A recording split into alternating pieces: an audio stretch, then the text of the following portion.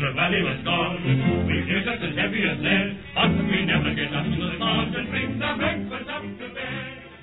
Hello and welcome to episode 38 of God's Own Scale podcast, where it's not the size but what you do with it that counts.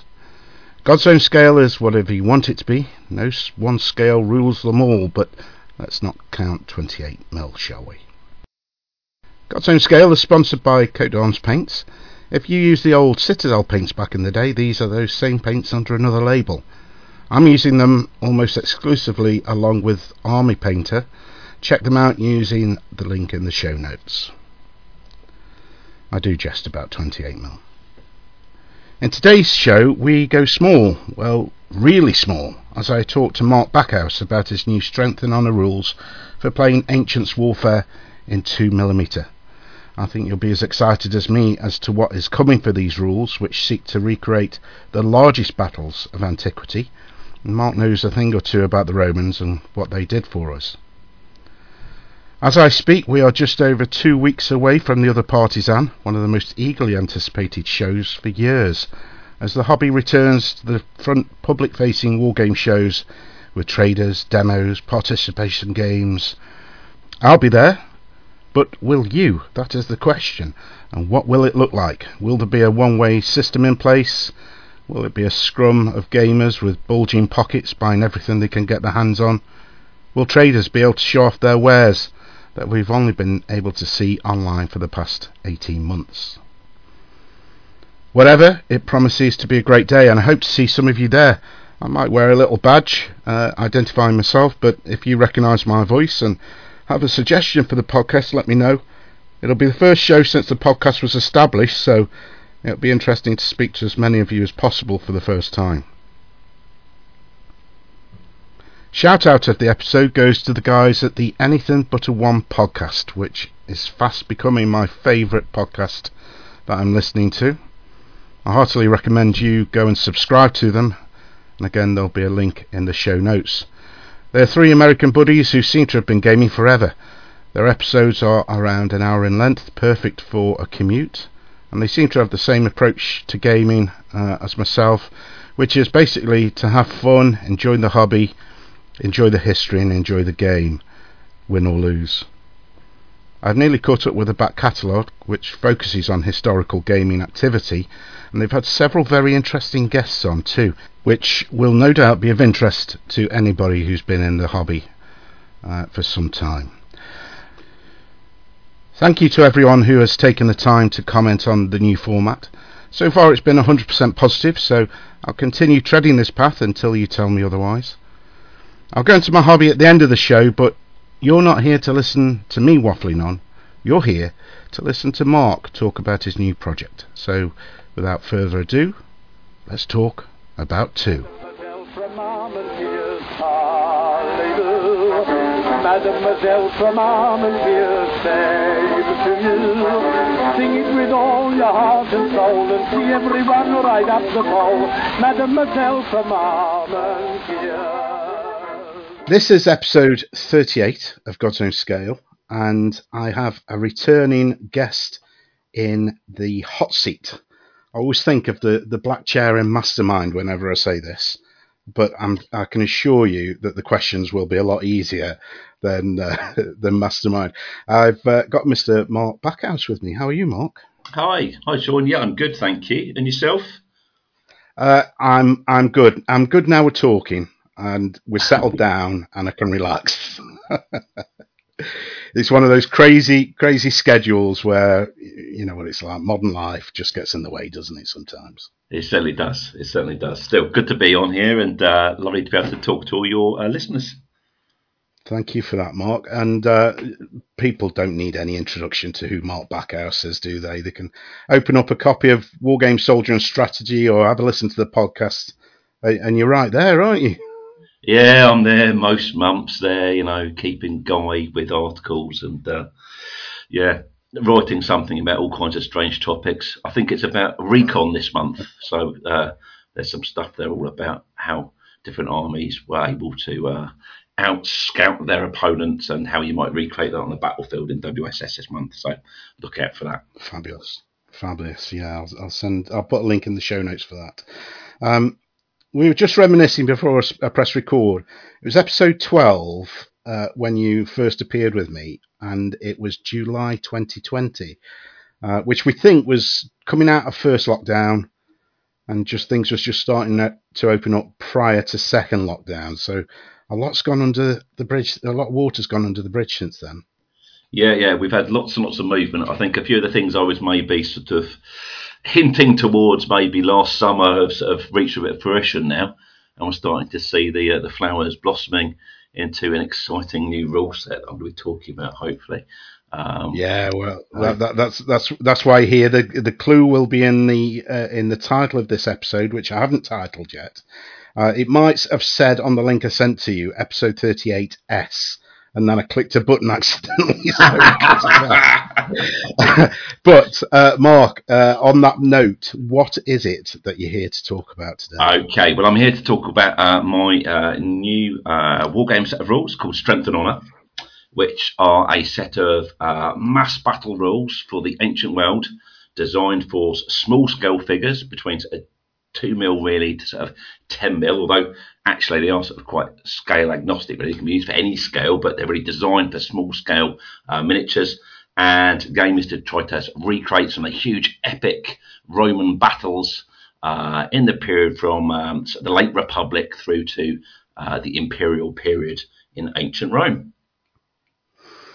Fantastic. And I was privileged enough to see a very early copy of this. And I think you hinted at it in the first podcast, didn't you, that this was on the horizon, but I think it was very early days at that point. Yeah, I mean, in the summer, I think maybe I had a bit of a chance just to sort of reflect on where I was and what I wanted to do, really. And I've been writing articles for some time, and I thought it was maybe time that I started putting pen to paper and actually producing a set of rules there that I could actually publish and get out there, which wasn't just a sort of a 3 or 4 page article in a magazine, but something a little bit more significant, which I'd really sort of play tested through and got to a really sort of a finished product rather than something which was just a quicker article. And so I started working on a set of rules really because I wanted to recreate some of these really big, huge battles inside the Roman world that you read about inside Julius Caesar's accounts of the civil wars, or inside Appian maybe, or Plutarch. And I didn't really find many sets of rules that were really pitched at that sort of scale of engagement. Most of the time, the rules maybe seem to be more focused around cohorts or around maybe centuries of soldiers, and often for sort of larger scales. And what I wanted to do was to have a game which actually had large numbers of legions on each side, which actually looked like legions as opposed to just sort of 24 guys in a standard. Who just piled out the pub somewhere. I wanted them to look like proper sort of brigade-sized formations of troops. So I started developing a set of rules, and to begin with, they were under a title Homunculus Est, which translates from Latin as being something along the lines of "You're a small man," which I thought seemed like quite an appropriate title for a game pitched at you being a 2 mil general. And that was sort of my reference back to my days of doing Latin back at school, where they never properly insulted each other, but sort of called each other things like "you're a small man" or you're a dumbhead or something like that. So that's what they sort of originally started off with, and then I sort of have been developing the mechanisms for quite some time. And about summertime, pretty much the time I was talking to you, actually, I started hitting on some mechanisms that started to work and sort of fall into place. And I put the first drafts out and shared them with a few friends. And then I've been sort of developing them over the last year or so. I've done 15 different versions of them, I think, over time. I don't know which playtest version you got to see, Sean, in the end. I think it was quite early on. Maybe playtest. It was still called Homunculus Est at that point. Yeah, well, that would be back in the Dark Ages then, wouldn't it? Yes. It's really sort of evolved since then, and I've been playtesting it very, very regularly.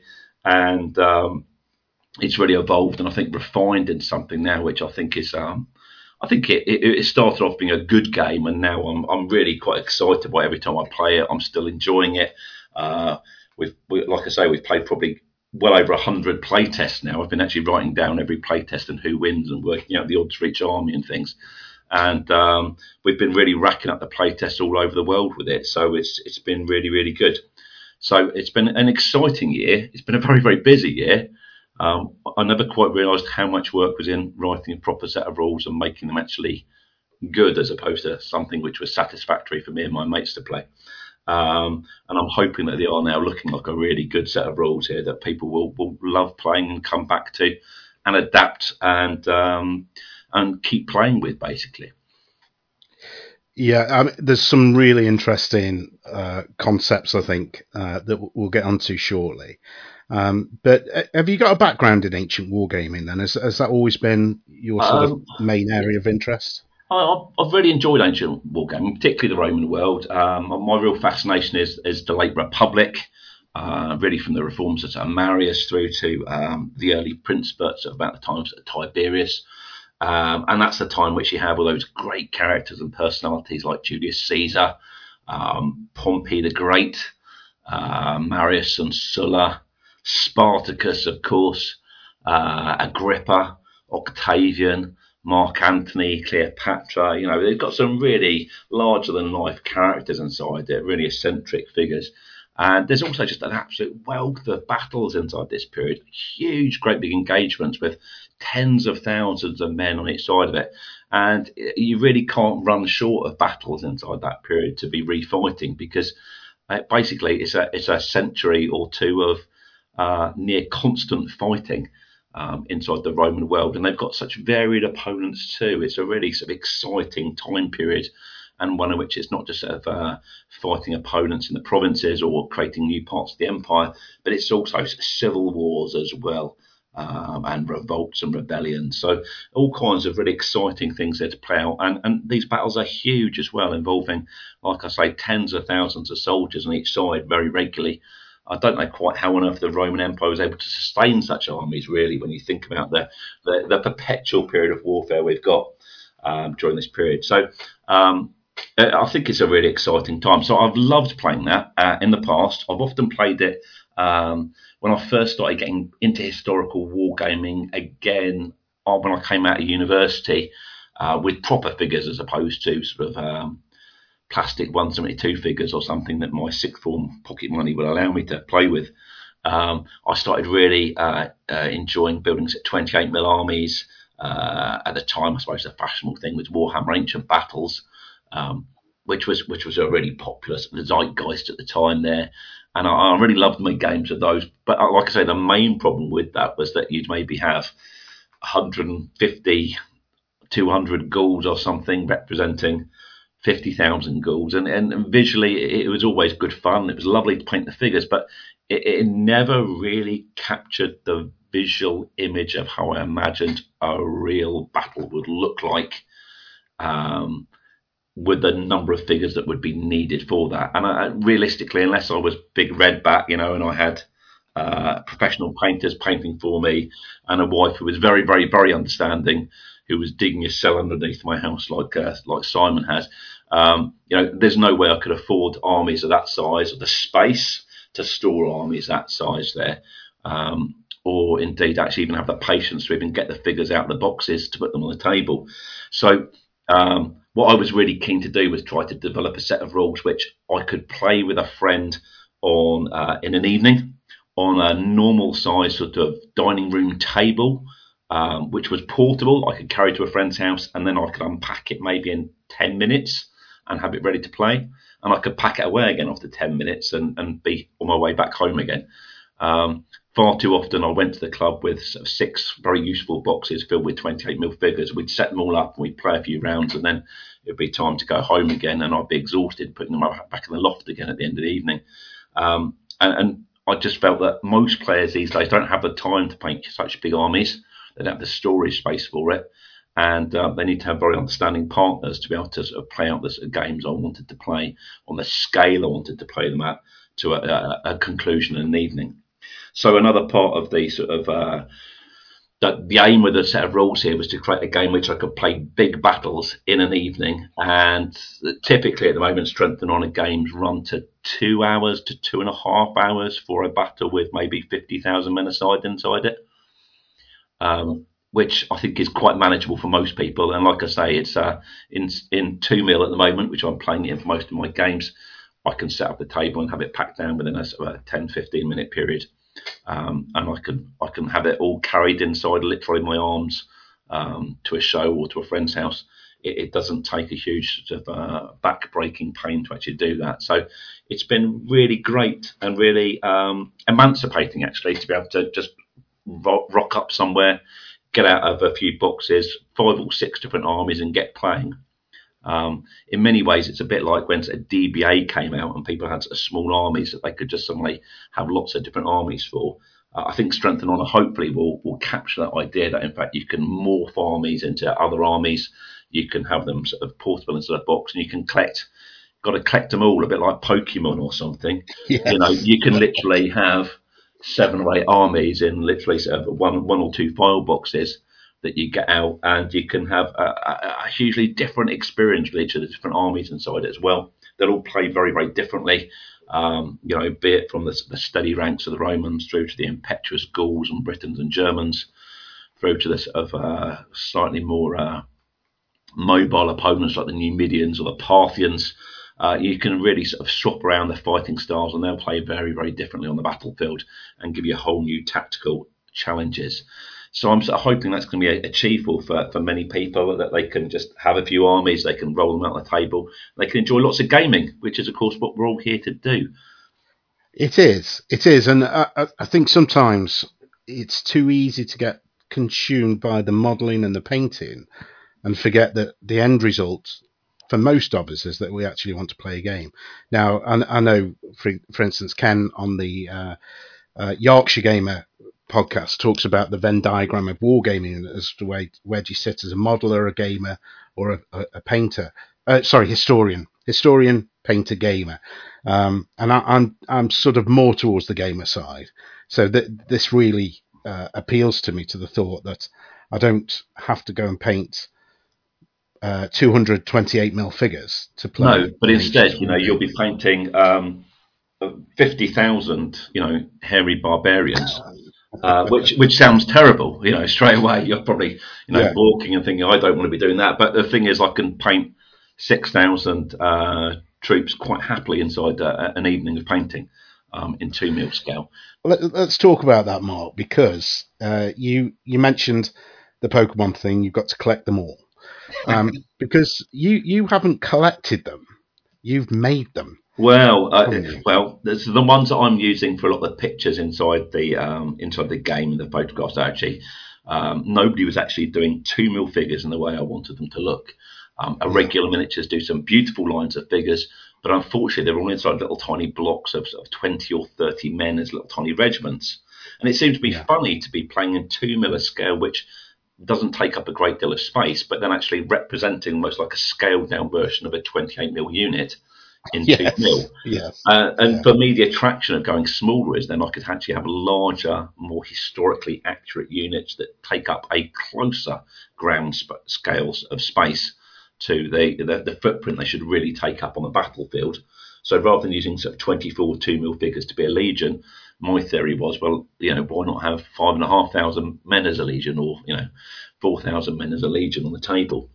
So my original figures were all made out of MDF bases, and they had green stuff sort of smeared over the top of them in my sort of crudest sculpting style, and then they were sort of very loosely sort of etched into with a sort of a crisscross sort of shape on it there, and then they were painted black, and then sort of individual figures were then picked out by the sort of colour of their shields and the colour of their helmets and their faces. There's absolutely no detail on these blocks at all here, but each block was representing either a cohort or a big mass of warriors. Now, you're probably listening to this and thinking, God, Mark, that sounds like a load of...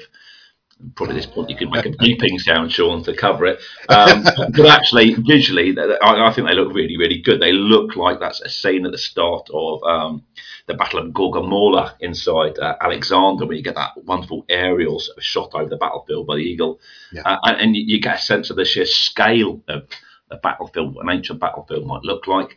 And also you get a sense of the formations, which are so rarely depicted inside bigger scale wargame, even in 6mm, dare I say it, that very rarely do you actually get a proper triple axis depicted that looks, half decent. I've seen some good ones, I have to admit, But often people don't put the time and effort into doing that and put down one base and call it a Roman legion or something with sort of 40 figures on a 30 by 60 mil base or something, which is it looks great, and nothing wrong in that whatsoever. But for me, that's not a legion. That's a cohort at best, maybe.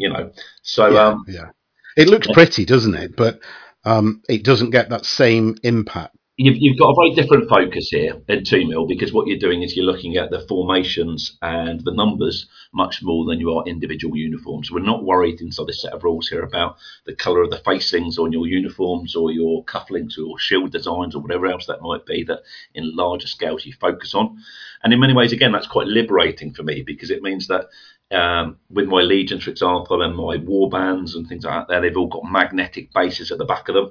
So what I do is very simply, I just change the name tags on the back of them, and suddenly Caesar's veteran 10th Legion suddenly becomes an unfortunate legion going off with Varus into the Teutoburg Forest or something to be massacred, the 21st, or whatever that might be there, or they can be whatever you want them to be with a simple change of a label. And equally, my Gallic war bands can suddenly turn into Spartacus's slave revolts, sort of great unwashed levies, sort of freed slaves. Or they could turn, for example, into sort of Armenian levies, or they could turn into ancient Britons or Germanic war bands. And with a little bit of imagination there, that suddenly you're transformed for them to be something completely different just with a simple change of a label. Now, I'm not suggesting every single unit can just swap a label and be something different, but it's quite, like I say, it's quite nice to be able to have sort of triple purpose or even sort of quadruple purpose out of many of the units that you actually get in the game. That can serve for several different troop types, and be adapted into other things there, which is wonderful, because it means obviously less painting for a lot of people and straight into playing the game, which is great. Yeah, which is what we should be doing. And anybody who wants to see pictures of these, just check out Mark on Twitter and go back through his tweets, because there's quite a few pictures on there, aren't there? I think from when you very first came up with this concept to painting them and then playing with them. Yeah, I mean, originally I wrote the concept of making these figures back in WSS 90. I think we're at about 115 now, something like that now. Yeah. So this must be about 4 or 5 years ago now, probably. I made the first units and explained how to make them. And I've just kept making them ever since, really. But I've been fortunate because I've had a number of people who have said, "Oh, I like that idea. I'm going to start making figures like that." So we've got Marco over inside Italy, who's been making a company called Coral Miniatures, which basically has imitated my style of making them, and he's been casting them up fully, so completed and sort of sculpted out in resin as completed units, which is great. And we've got a chap called Tim with Lasercast in Australia, who's been making MDF versions of these in Australia there. Had a number of other people making their own scratch-built ones. And we've also got another British company who at the moment have developed a full range for Strength and Honour as well. In 2 mil, so don't worry, you don't need to be scratch building all your own stuff there. I'm not going to tell you the name of this company, but suffice to say they're a big player in the war games British market, and they've developed a full range for this game basically at the moment, which should be due for release about the same time as the main game comes out. And I've just been sent through some photographs of some of their latest buildings and units to go with that, and they're looking absolutely outstanding as well. But I can't let the cat out of the bag yet, I'm afraid. Sorry. Okay. I was writing those. I was writing those names down and then poised with pen ready to. Oh, sorry, I'm just going to spoil it there.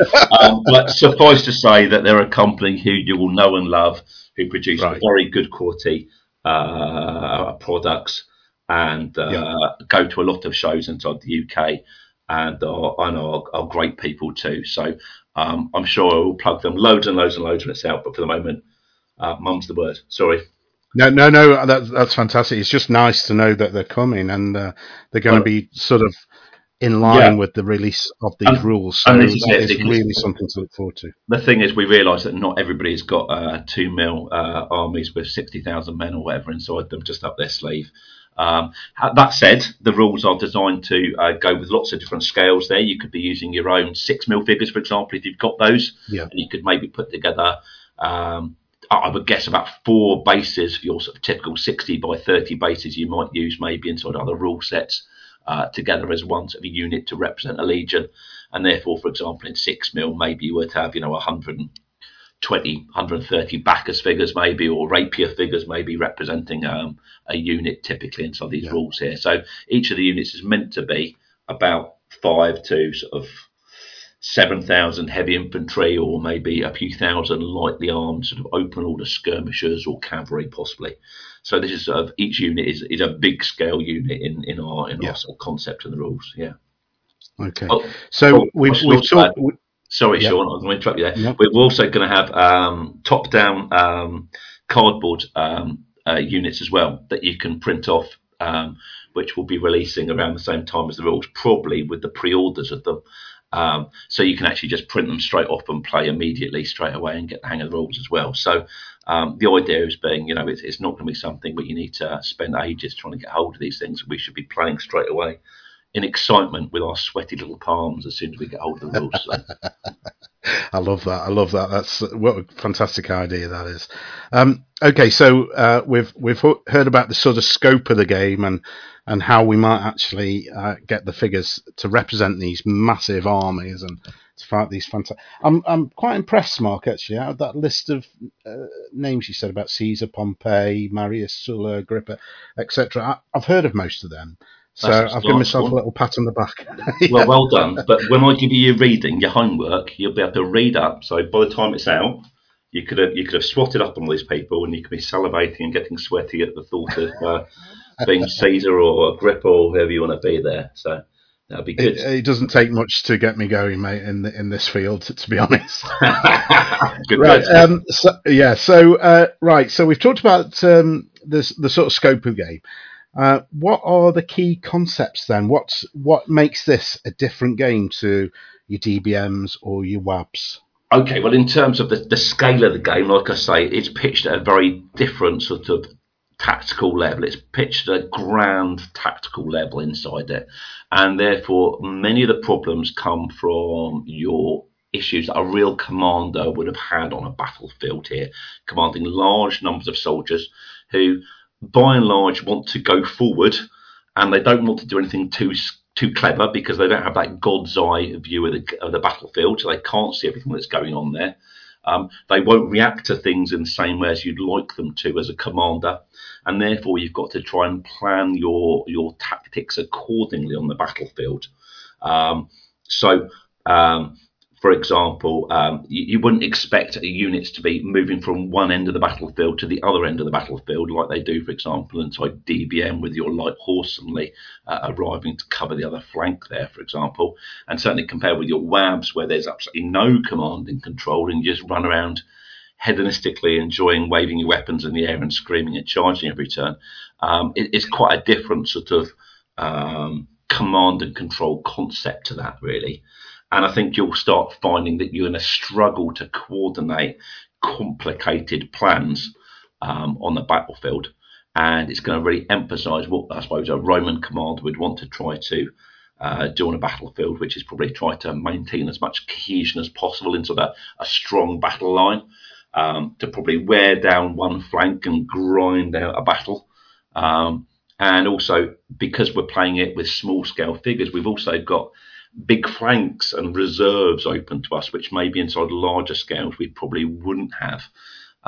So I'm hoping that actually maybe creates some really different challenges for a commander than playing inside, DBM. Typically it's a 15mm scale game, isn't it? Normally, or WAV is a 28mm scale game, and create some really different sort of tactical challenges for you, and makes you feel like you're actually a commander in charge of a large battlefield. And you're going to get all kinds of things happening, lots of reversals of your fortune at various points in the game that will throw you into a panic, and the other side will grab the initiative at key moments, and you'll be in for a few shocks as the battle goes on, which you've got to try and react to and try to keep a cool head to sort of manage your army and maintain their energy levels and their momentum going forward, really, to destroy the other side.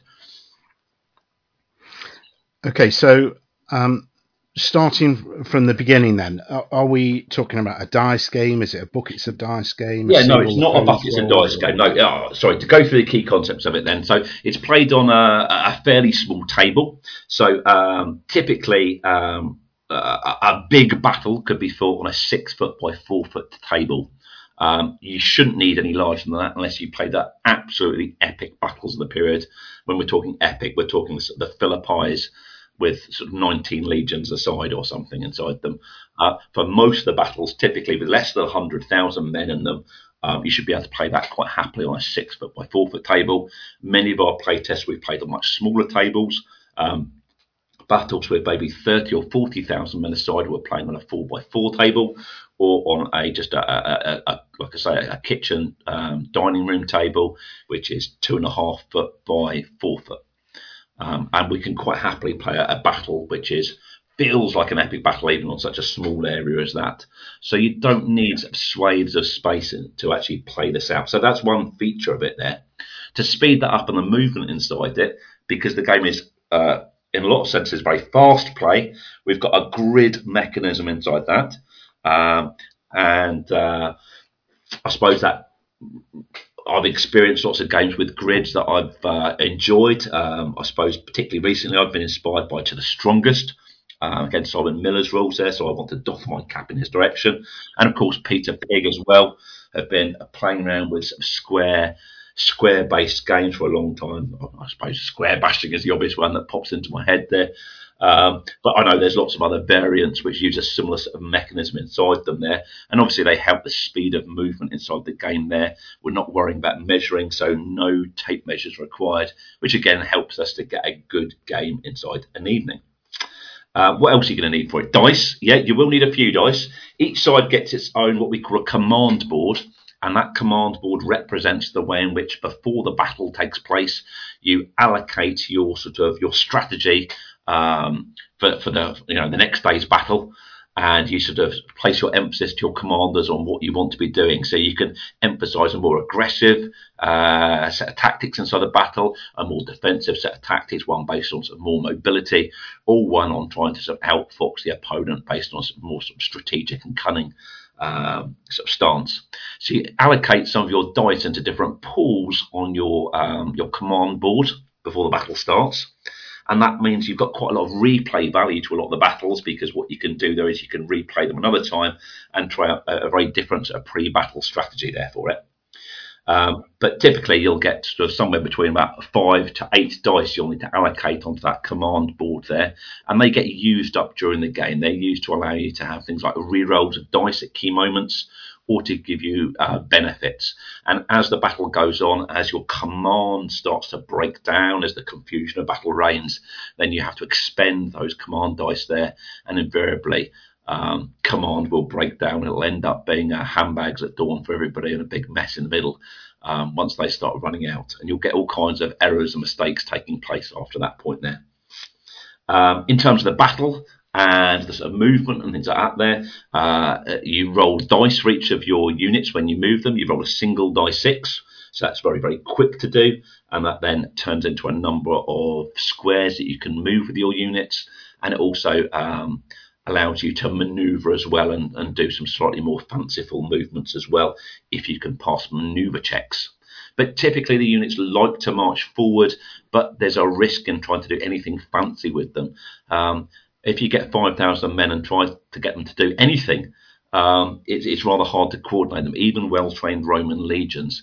And therefore, trying to carry out a big battle plan in which you maybe move 40,000 men in one direction is actually quite a task, especially for maybe a tribal army with very little sort of training. They've probably never gathered together in such large numbers before. So the game sort of really emphasises the idea that actually it's quite difficult to manoeuvre and to sort of mess around with that. But ultimately, of course, to win battles, if you go head on against an opponent, it doesn't always result in an easy victory. And whoever can, I suppose, manage their risks the best and coordinate flanking moves and sort of maximising their strength at the right time, at the right place into the battlefield, eventually, in theory, will hold up and be victorious. The battles use just a handful of die 6. Maximum, I think, you roll is 3. So you're not going to need buckets of dice for this all here. Just quite simple, a handful of dice is all you're going to need for it. What else are you going to need? Oh, you're going to need some cards as well. The game relies on a sort of a morale system in which, as the battle goes on and bad things happen to your forces, you pick up what are called setback cards. These cards represent things like when your a legion might be pushed backwards, for example, or might be disordered in battle. And as the battle goes on, you acquire these setback cards, all of which have got numbers on them, which you don't get to see. But you do get to see this pile of setback cards piling up in front of you as the battle goes on. You also get disaster cards as well, which are even worse because they've got larger numbers on them, and they happen when units, for example, rout away, or your general gets injured or killed, or your baggage camp is looted by the opposing side. And as the battle goes on, you collect these cards without knowing what's on them, but you can sort of get a rough sense of how your army is shaping up and how it's faring by the size of your pile and the types of cards you're getting.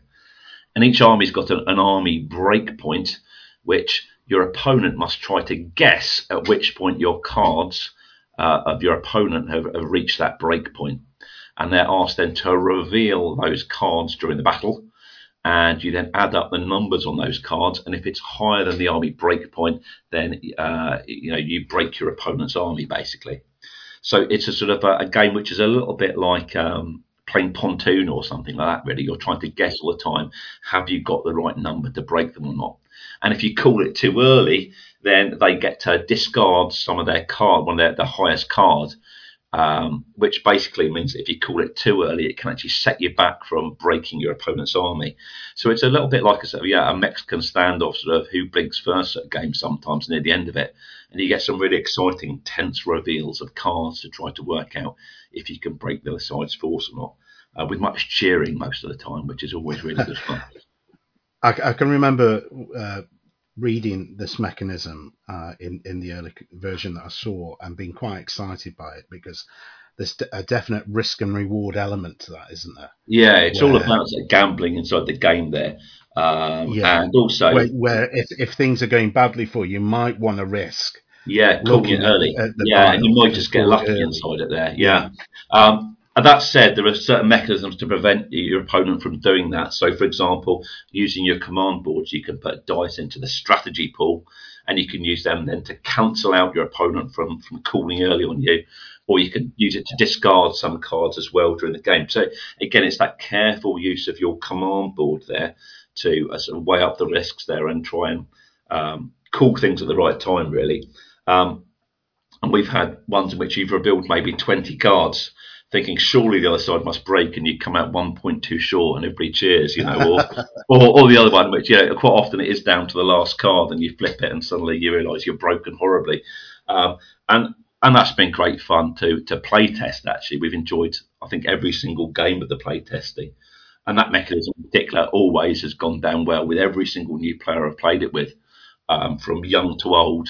They've really enjoyed that fun and that tension there, and that immersion into sort of the nail-biting moment before the grand finale. And it sounds like that adds into that replayability that you're talking about from your command board at the start of the game, where you're allocating these dice, and then this concept of the gamble almost. Do you go for it or not? Do you hold on? Yeah. And you can change your tactics accordingly. Yeah, I mean, that part there to it is absolutely gamey, ultimately. And I'd like to say I think this game is largely based very much on history. I'm a history teacher by trade. I've done a lot of research into the battles and that kind of thing beforehand on it. But that's very much a game mechanism which we just enjoyed. But we liked the way in which it built up the tension, and you were never quite sure of when your army was going to break or not, but you always had a sense of it. So I suppose as you see your cards piling up, you're seeing the odd trooper from the back of the legions, happening to go off and collect water or something very quickly at that moment. They're all needing a toilet break or whatever that might be, and sloping away. And you're just sort of sensing it in the battle line there from the faces of the soldiers nearby you, and the clouds of dust, and the different sort of signs and things you might be getting from the battlefield about how things are going, but without knowing fully if you're actually going to stand or you're going to break. So it's a great way of building up the tension there and making it a really enjoyable experience. I've got to say, I didn't read it as a game. I know what you're talking about. That it's a unique game mechanism that you've put in there, where it's almost a game within a game, I suppose. But for the reasons that you've just highlighted, I think it's very thematic in Oh, the very fact much that so. Yeah, you're yeah. representing a guy right at the top of the tree, aren't you? Who's commanding thousands and thousands of troops. And to be honest, once they've said go, there's very little they can do about the outcome Well, of the battle. yeah, absolutely, and certainly, the generals do play a role inside it, but they are largely influential towards the units nearby them once the battle gets going. And in fact, actually, part of the skill inside the game is also inside the deployment phase, because we've got a sort of a deployment, again, a sort of a pre-game inside it, in which you effectively create a battle line and you place units down almost like you might maybe place dominoes maybe down in a row. You've got to connect to the previous unit that you placed down, and you've got to try and form a battle line. And your opponent's doing the same as well at the same time as you. And again, you can use things from your command board, like the strategy pool there, to try to sort of redeploy in other places and jump around that sequence of placing. But you're always trying to get one over on your opponent, because ultimately, once you're lined up, it's going to be quite hard to sort of redeploy and move around your units there. Like I say, 5,000 men can't suddenly be, phoned up and the commander suddenly says, right, boys, we're marching 3 miles that way. In the heat of battle, 5,000 warriors will want to tend to go forward or stand still. They don't tend to want to, do some wild tactical movement there. That only you would see as a commander, 2 miles above the battlefield looking down on it. Real commanders didn't have that all-seeing eyes of vision that would allow them to do that. So, that's another key concept to it, along with the grid mechanism here, this card system here. We've also got a system which you might recognise if you've played a lot of Crossfire or Blood Bowl, possibly, which is a sort of reversal of fortune, which is what happens when you basically stuff up doing something inside the game. And if you try and do anything too complicated, you normally need to make some sort of roll. If that's maybe a charge, for example, that fails to reach the opposing side and hit home. A battle in which maybe a legion gets pushed backwards by its opponents. If you continually roll ones on the dice when you're trying to move units, you basically get complete inertia, and the other side then will seize the initiative. Or maybe you put your flag down and you try and rally a unit and say, come on lads, round me. And they go, no thanks boss, and they start clearing off. These are all moments which you might have a reversal of fortune in the game. And what that basically means is the turn swaps over to the other side, and they then grab the initiative and can start activating their units. So one in the game, typically, you can activate many of the units inside your army at one point or another. Often, the initiative will jump to the other side before you've moved everything. And a good player, an experienced player, will start learning how to sort of prioritise the order of their activations to prevent or to at least limit these reversals of fortune as the battle goes on. Although, even with a lot of experience, they still happen and they still throw you just at the moment which you least want them to throw you, which again is great fun, but also I think the way in which a real battle would be, in that you can't expect everything to go like clockwork. Stuff stuffs up. Even in battles with veteran legions often went off on their own accord and started advancing without orders because they wanted to show off and be the best legions.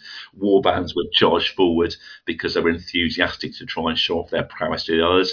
Well, maybe other units might not be quite as organised or quite ready to advance forward, or they might not even hear the orders on the battlefield, even though your messengers are going over to meet them. Maybe they've got lost and these orders haven't got through. So there's all kinds of chaos and confusion there built into the system, which hopefully means that it rewards a good battle plan, but you've got to be pragmatic enough to adapt as things go wrong and to sort of prioritise where you want to try and push your opponents and to sort of steady the line.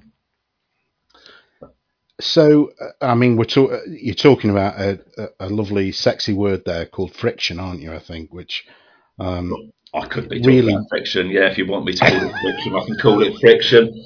I'm just going to call it. It's the chaos of battle. Really, it's there. It's built into the system. There's no sort of it's. I should add, it's going to be published by Ricewitch Press, which is obviously a branch of Too Fat Lardy. So there's no sort of tiffin card or something that gets thrown up in there. But these reversals of fortune will happen that will throw things up in the air and make you have to rethink entirely, or at least make you swear and curse quite a bit, which is frankly good fun. Make you In swear. Latin, hopefully. Yeah, I mean, the thing we found is even people when they've won fairly decisive victories nearly always come out and sweat and say, "God, that was a close run thing, wasn't it?" There was that moment in which I thought it had really gone wrong, and I think that's exactly how you should be feeling as a commander. At no point into the battle should you feel 100% safe and guaranteed of complete victory. There should always be that moment of uncertainty, even though actually the victory might be quite total and quite dramatic. I think everybody's going to feel the pinch at some point in the battle. And also, if people are coming away from a game and they're recounting stories from within that game, I think you've hit the golden nugget or whatever it is. It's the pot of gold at the end of the rainbow, isn't it? Where because gamers, we want that immersion, don't we? And outside of ancients, typically, I think historically has always been linked with competition gaming, and you get these ahistorical matchups. I know I'm generalising a little bit there, but you won't be playing, Sarmatians versus Mongols or something. So this is very much a game which is emphasising history inside it. We're encouraging historical opponents.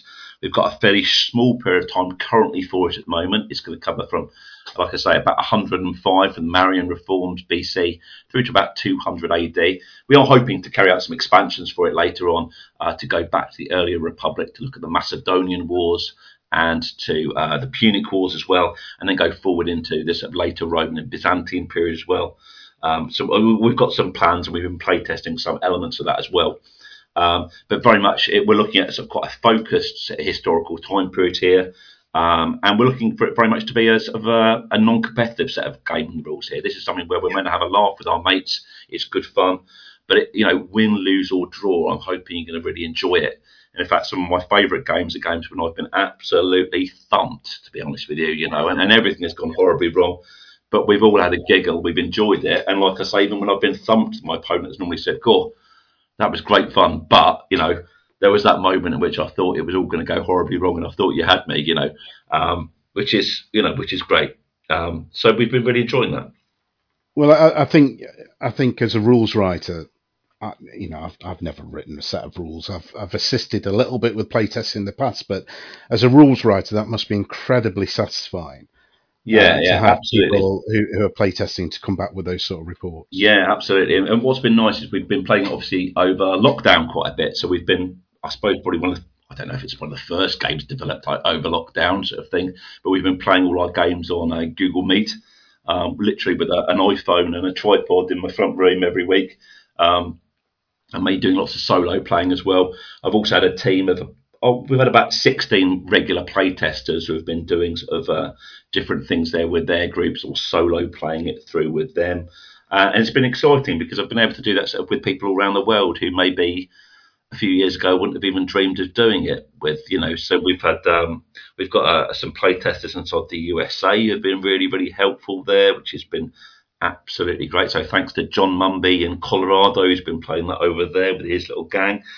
We've had people playing with it from Norway. So Oliver has been playing with us for our weekly Sunday games there. People in Scotland. We've had Kurt Campbell over in Canada, who's come and joined a couple of our games as well. And we've had Marco over in Italy playing stuff. So it's been quite an exciting to have sort of a really international dimension to it. Play with different people around the country who I wouldn't normally play with. Charlie, my pal up in Scotland, in the border area up there, has been playing with me very regularly as well. And it's these sort of people who maybe I wouldn't normally play with. So it's been quite exciting to get that much wider pool of players and bring them together online and experiment with things there. And they really added to the rules. It's been a real team effort here because Richard Clark, obviously from Too Fat Lardies, has been helping out with that as well. It's been a great help.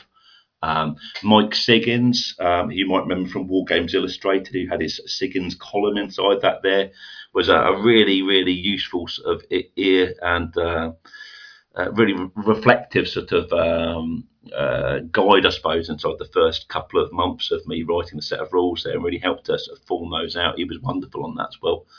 And all these people have sort of chipped in little tiny ideas and rules here and things to make it better. And without those bits of chrome inside them, I don't think the rules would be as good as they are now. So I'm indebted to a few of these people for some of their ideas, in particular David Hunter, who came up with this wonderful idea for skirmishers, which I was racking my brains over for probably about 3 or 4 months trying to get them to work properly. And he just came up with one solution, which is just boom, and suddenly it was there exactly how they should be. And I've been very fortunate to have such a wealth of experience and just energy and enthusiasm coming from people around the world inside it, really. So I've been delighted with that. So it's been really good. Been exciting to be part of that. It sounds like it's been a hugely positive experience, the playtesting, but as a first-time rules author for something that you're looking to publish as opposed to an article in a magazine or something, was that a nerve-wracking experience to send your baby out into the world and then hear the feedback? I always do that with magazine articles, and I sort of you tend to get people saying good things about them, and then occasionally people say, hold on, that didn't work and things. But I knew with these ones here, once I'd tried them out maybe sort of 20 times, that they were worth having a play with, sort of thing. And I suppose I've been really fortunate, and I suppose I've done quite a lot for, I suppose, the articles and things for the hobby for quite some time now. I've been writing those for maybe 12 years or so. And like I said, I've been very fortunate to have lots of supportive friends who have given me some very constructive feedback and some comments on how to improve it there. And I just feel like really thankful, really, for those people getting involved and helping me out and giving us such positive support for it, really, which has just been just brilliant to be part of. So, yeah, I feel confident about it, and quite a few people have had real faith inside me. I think have been willing to invest inside this, which has been great. Like I say, Mike has been great at the start. He was absolutely fantastic, and then sort of Richard sort of took it on and sort of really helped me to develop that even further, and was sort of willing to commit to have it published through Ricewitz, which was fantastic. And he's brought with him his experience of publishing and advertising and marketing and things out there for it, which frankly I'm not experienced inside there. That's not really my forte at all. So I've been really fortunate with Richard's patronage, really, of the project here. It's been very much my project, and he's allowed me to have that freedom there, but he's been incredibly supportive through that. So again, I'm really sort of indebted to Richard for that. But other people have supported on the sidelines there, like Henry Hyde as well, who's going to be helping us with the design and the layout. He's actually going to be sort of setting out the book itself there. Jasper, of course, at Caravanserai, who's the big boss of WSS magazine and Ancient Warfare and things, and they've been incredibly generous as well, because they provided us with a cover as well. Some of the art illustrations from inside Ancient Warfare magazine are going to be gracing the cover there. We've got this absolutely beautiful illustration by Igor Dezid, who's a Russian artist they had from Ancient Warfare, and it got a really stunning cover there for that, which Caravanserai have let me use, which is beautiful. So I've just been so fortunate in having so many friends inside the hobby who have sort of just pulled in and said, oh, come on, Mark, I'll help you with that there. Guy down at WSS has been helpful. He's been doing the photographs for me and helping out with a bit of the play testing. I've got another mate called Nigel Emerson, who's down my War Games Club, who's been making some of the artwork for the top-down playing cards and things like that there. But also it's just this wealth of play testers who've just got on board there with this and gone, yeah, come on, let's give this a go then. And people have actually committed, saying, right, I'm going to make a whole range of miniatures for this crazy crackpot 2 mil idea. I mean, that's absolute madness, because, 3 years ago, if you'd have said, right, we're going to have a 2 mil battle game, in which is going to recreate ancient battles, at this scale in 2 mil, is this a marketable thing? Then most people go, no, this is a ridiculous idea, Mark, throw it in the bin. But people have gone, no, I'll tell you what I'll do is I'll actually make a whole range of figures for that. I'm convinced by this. Which is, again, like I say, I'm humbled by that, really. I think that's just amazing. That 3 or 4 companies have been willing to do that already, and the game isn't even out yet. And we've got. I think it's testament to the strength of the hobby at the moment, because I think you're right. Probably 5-10 years ago, probably nobody would have given it the time of day, but because of where we are in the hobby, and I'll argue with anybody. We're in a golden age of wargaming We at the are. moment. Yeah, forget the golden age of Augustus. It's the golden age of wargaming, isn't it? It is. Yeah. And the fact that you've got this international community that you've built up around the world, playtesting, assisting, people committing to assisting with photography, layout, the printing, designing figures for it. It's just a real testament to where we are, I think, in the hobby at the moment. Oh, I think so. But it's interesting because it reminds me of, when I was a kid and I had no money and I was a teenager, if I wasn't playing, Warhammer games, once I'd sort of grown out of that a little bit, it was all about developing games with no money and with whatever toys we had available to play games with, be it 172 figures or a handful of 6mm figures from Heroics and Ross or something that our pocket money would stretch to. And we were constantly trying to develop ideas and rules and that kind of thing and play around with them. And I think more recently we've got to a point in which maybe a lot of packeted games are coming out now that are beautifully produced and look great and are of a really high quality. And, they're attracting in lots of new gamers. But I think some of that DIY sort of indie ethic maybe has been thrown out the window and some of that creativity has been. And you see often on these sort of websites, people saying, "Oh, I'd love to play that, but I didn't realise the figures were, acceptable to use a different company's figures or something." Well, I sort of want to throw that out the window a little bit and say, you can do this yourself. You can make these figures yourself for next to nothing. You can play this, and you can paint this all from scratch here. You can go away with my rules, and you can say, "Mark, that rule there is absolute rubbish. I want to change it." And you know what? I'd be really delighted if you did that and you went off and did your own thing with them. And you made it what you wanted to be there from this. So I don't want this to be some sort of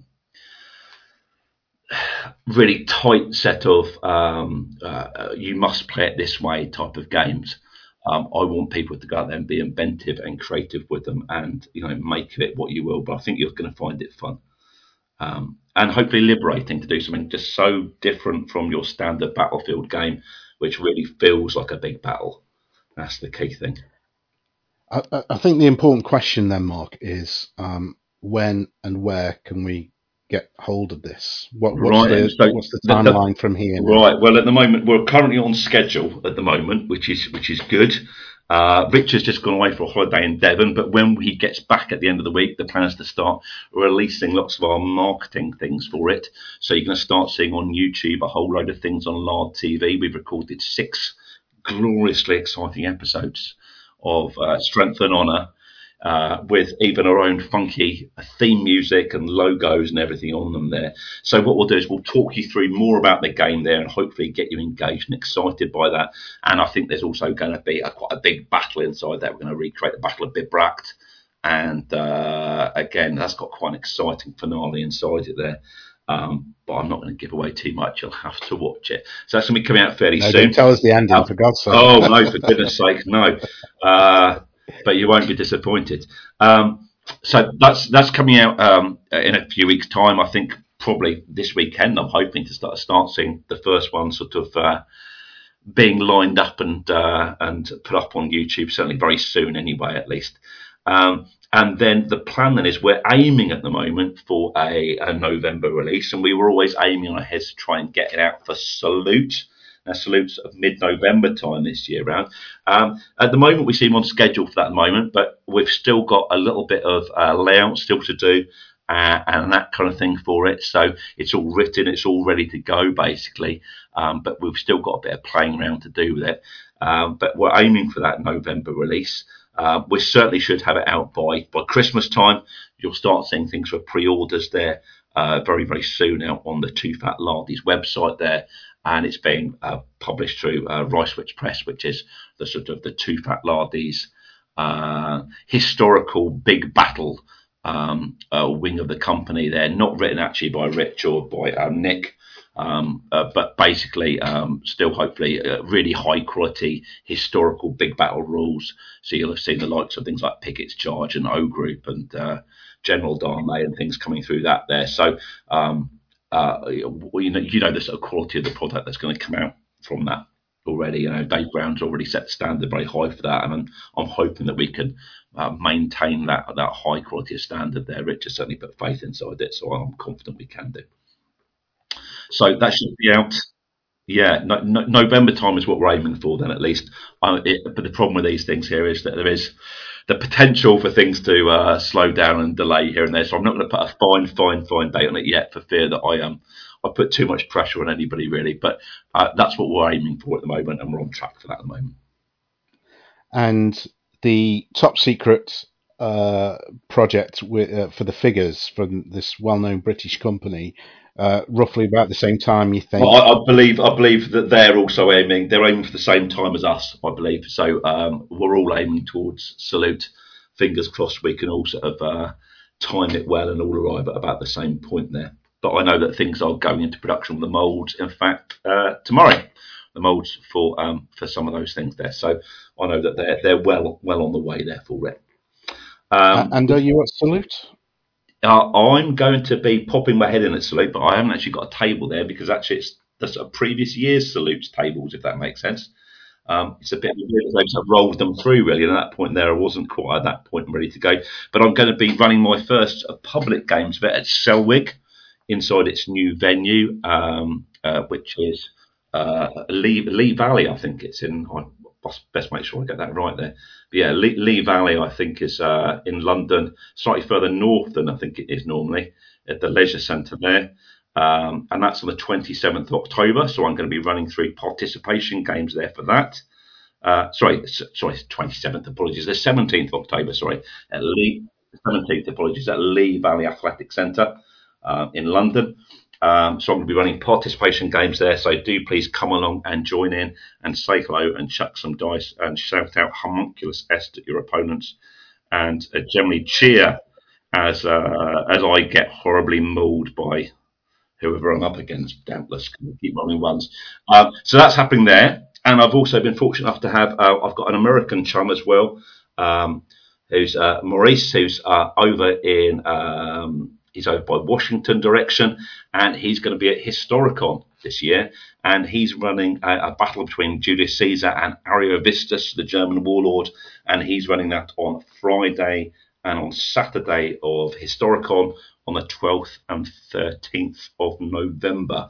So that should be pretty much about the same time as it's released. It'll be maybe a week or two, I don't know, prior to when it's being released, something like that there probably, who knows. But that'll be a chance for. That's around about the time of Salute, isn't it? I think. Yeah, I think Salute's about the week afterwards, something like that. There, but so he's running two participation games of that there on the Friday and on the Saturday for 6 people, I think. But I'm sure you could pop along and stick your nose in and peer over and find out a bit more about it because I know he's put on a really good setup there as well and been, again, a really enthusiastic supporter all the way through really for the last year or so for that. So I'm very thankful for Maurice for running that. It's been again really great to have that support from him. So thanks, Maurice. So there's some very public demonstrations both sides of the Atlantic coming up for this. What sounds like an incredible set of rules.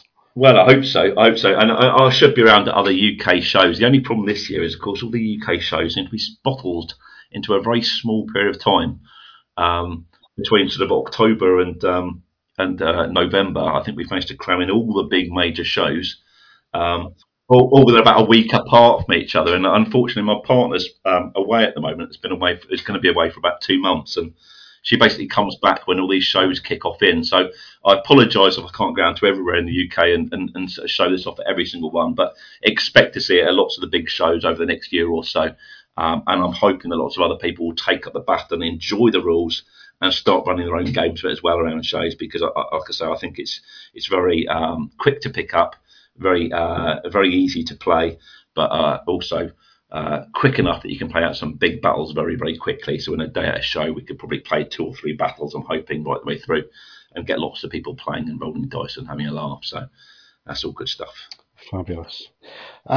So support-wise, I think you've got an active Facebook group for it? Yeah, we've got an active Facebook group, which is called the Official Strength and Honour, is it War Game? I can't remember, something like that. The Official Strength and Honour War Game page. And on that, we're really racing up in numbers at the moment on that. We've got 781 members at the moment. I'm sub 781st. Yeah, considering the rules aren't out yet, I think Yeah. that's really good. Actually, it's been a community that we've built up over the last 9 months or so. We're sort of Yeah. openly sort of touting it a little tiny bit there, and like I say, people from all around the world at the moment are starting to pick up their green stuff and their MDF bases, or they're ordering them from some of these other companies here and starting to build up armies. So I'm sort of looking forward to a sudden sort of outburst of Roman civil wars taking place all over the world, from Australia to North America to Europe to even Asia. We've got people who've joined in with it, so it should be quite an exciting sort of explosion, I think, of Strength and Honour gaming around the world when it's released, I'm hoping. It's the official Strength and Honour Small Scale Ancient Rules Facebook group, and again, I'll put a link.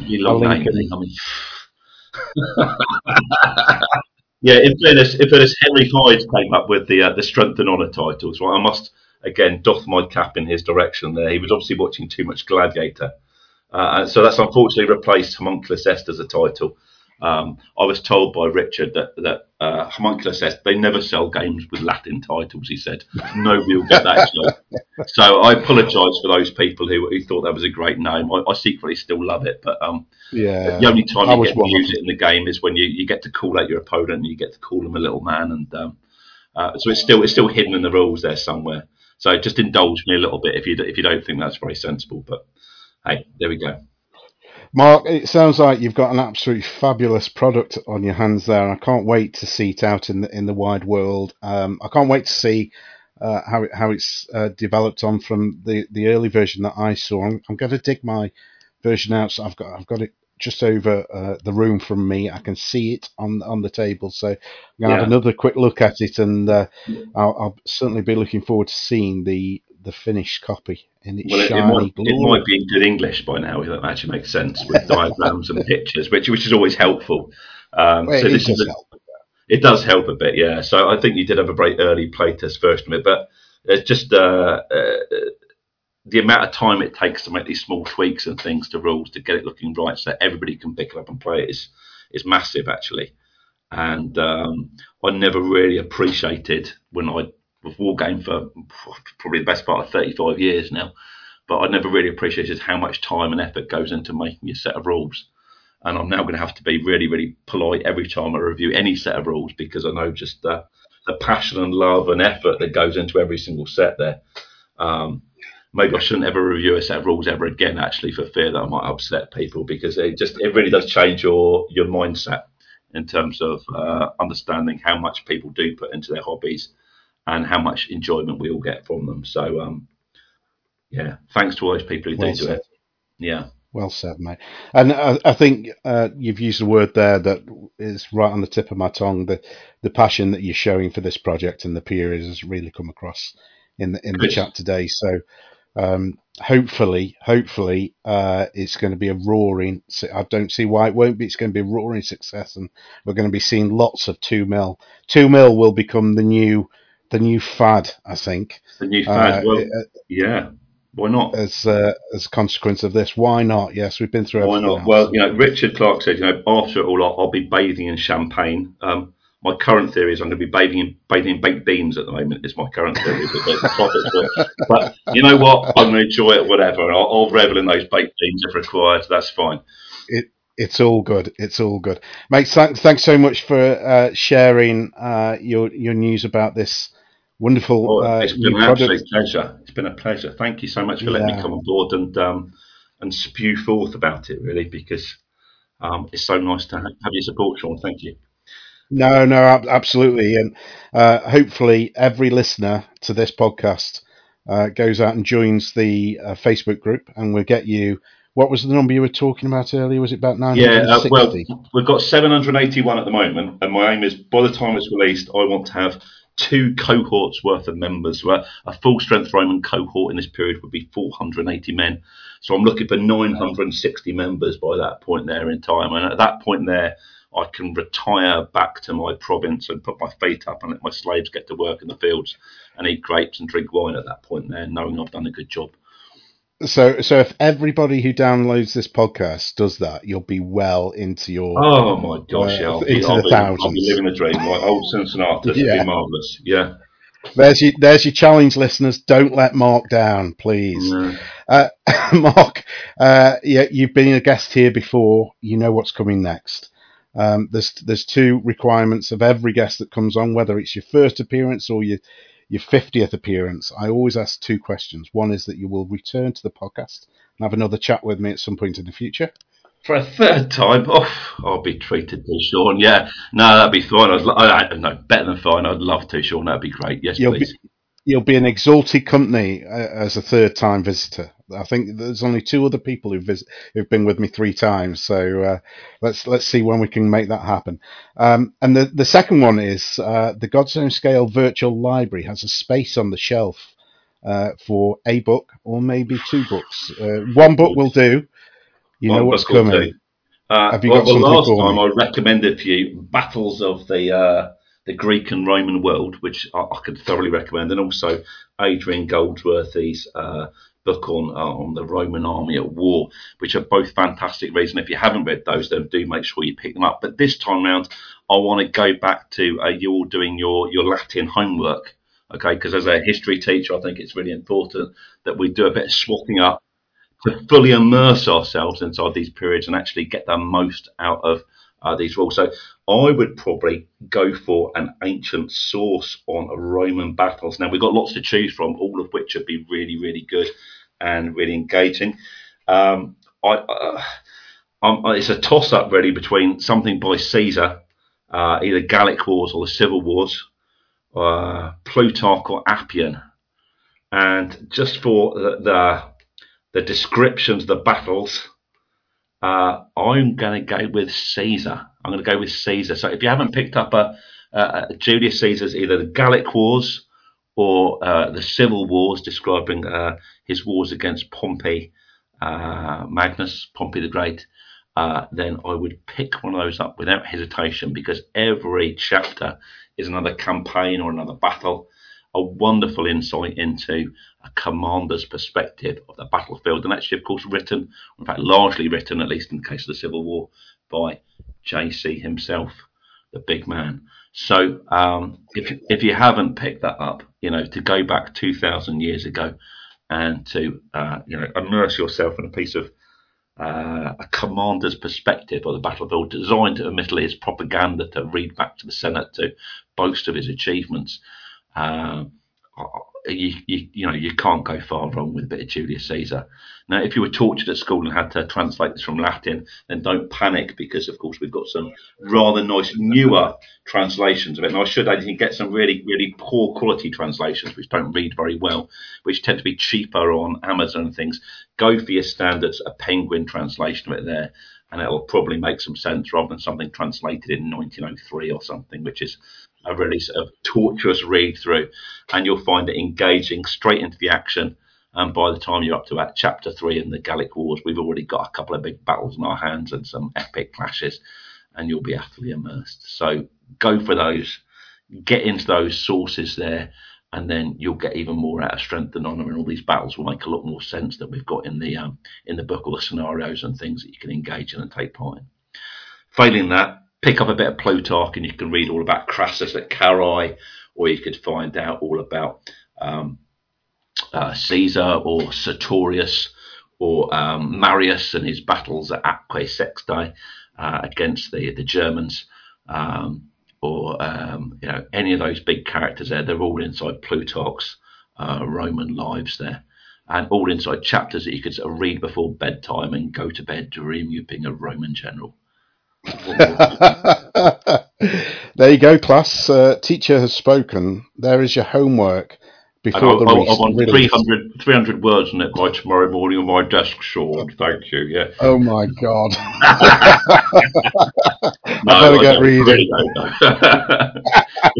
enjoy it for the sake of enjoying it. Sod the homework part. Do it because it's great, I'm going to be, as soon as I've finished this chat, mate, I'm going to seek one of those out. I think certainly the Caesar one, I think, to make a start. Mark, it's been wonderful chatting, and I genuinely can't wait to see this out in the world, and hopefully in my hands at some point, along with the top secret figures that are coming from a British company, or even one of the other two Well, other I have to couples say, that yeah, you've the laser mentioned? cast and the coral stuff are beautiful, beautiful as well, and you can have a great experience with those. So, thoroughly recommend it as well. Wonderful. Okay, Mark, thanks very much for your time, and all the best with Strength and Honour, and we'll speak to you again soon. Thanks ever so much, Sean, and thanks for all you're doing for the hobby as well, just keeping the flame alive, particularly during the lockdown period when we've all been feeling a bit glum. And it's also great that you're supporting so many diverse scales and so many different experiences in gaming which everybody enjoys, and keeping promoting those. So keep up the good work, mate.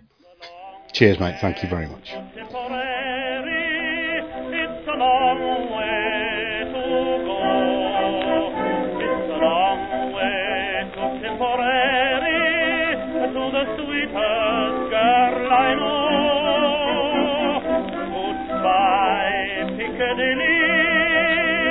Farewell, Leicester Square. It's a long, long way to Tipperary, but my heart's right there. Hobby-wise, I continue to paint mainly 15mm Peter Pig. I'm running an event at Battlefield Hobbies in Daventry on the 9th of October called AK-47 Reloaded Trouble Brewing, using the Peter Pig AK-47 rules, set in my own imagination of Umbongo. So far we've got 13 players, but room for more, and details will be in the show notes. I recently took part in the Society of Ancients Battle Day in Newbury last month, which was great fun. The theme was the Battle of Bosworth, and I think there were 10 or 11 tables, all refighting Bosworth using different sets of rules. And a group of us from the Peter Pig gang refought the battle twice on 2 tables using the Peter Pig Bloody Baron rules. I think we may have been the only ones to actually finish our games, and in fact we got 2 games in on each table. And my claim to fame was killing Richard in both games, but I won't pong on about that too much. Suffice to say, it was a good day of gaming with like-minded people. As my AK-47 day draws near, I'm busy preparing scenery and a few figures here and there. In fact, I've painted an entire army in one day for it, 2 or 3 days ago, just to show it can be done. I'll hold no truck with people who say they can't do it or have no time. With a couple of quick techniques and 2 4-hour sessions over the course of one day, it's easily doable, so give it a try. Okay, that's enough from me. As ever, thanks for listening. Thanks to my Patreons for keeping the lights on here in God's Own Scale Towers. Until next time, stay safe, play nice, and keep talking about, well, whatever God's Own Scale means to you. Goodbye. Brother Bertie went away to do his bit the other day, with a smile on his lips and his lieutenant pips upon his shoulder, bright and gay.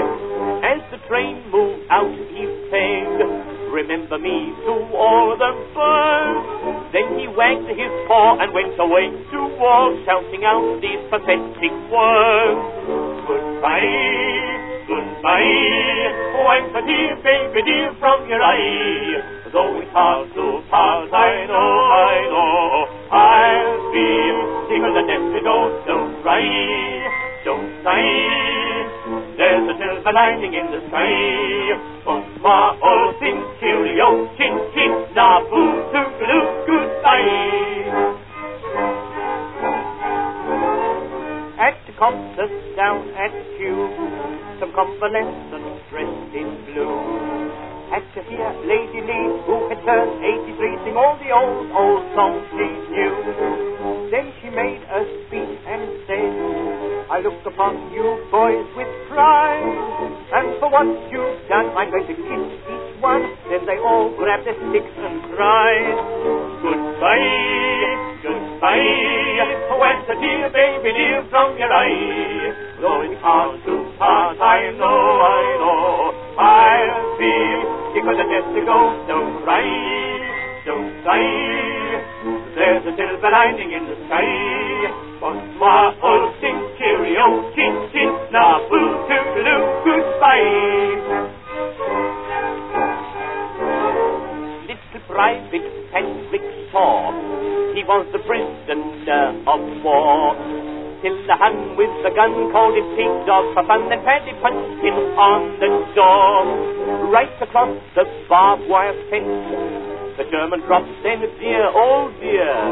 All the while gave way and Paddy yelled hooray as he ran for the Dutch frontier. Goodbye, goodbye, wipe the dear baby from your eye. Though it's hard to pass, I know, I'll see Nicola to go. Don't cry, there's a silver lining in the sky. But awful things, cheerio,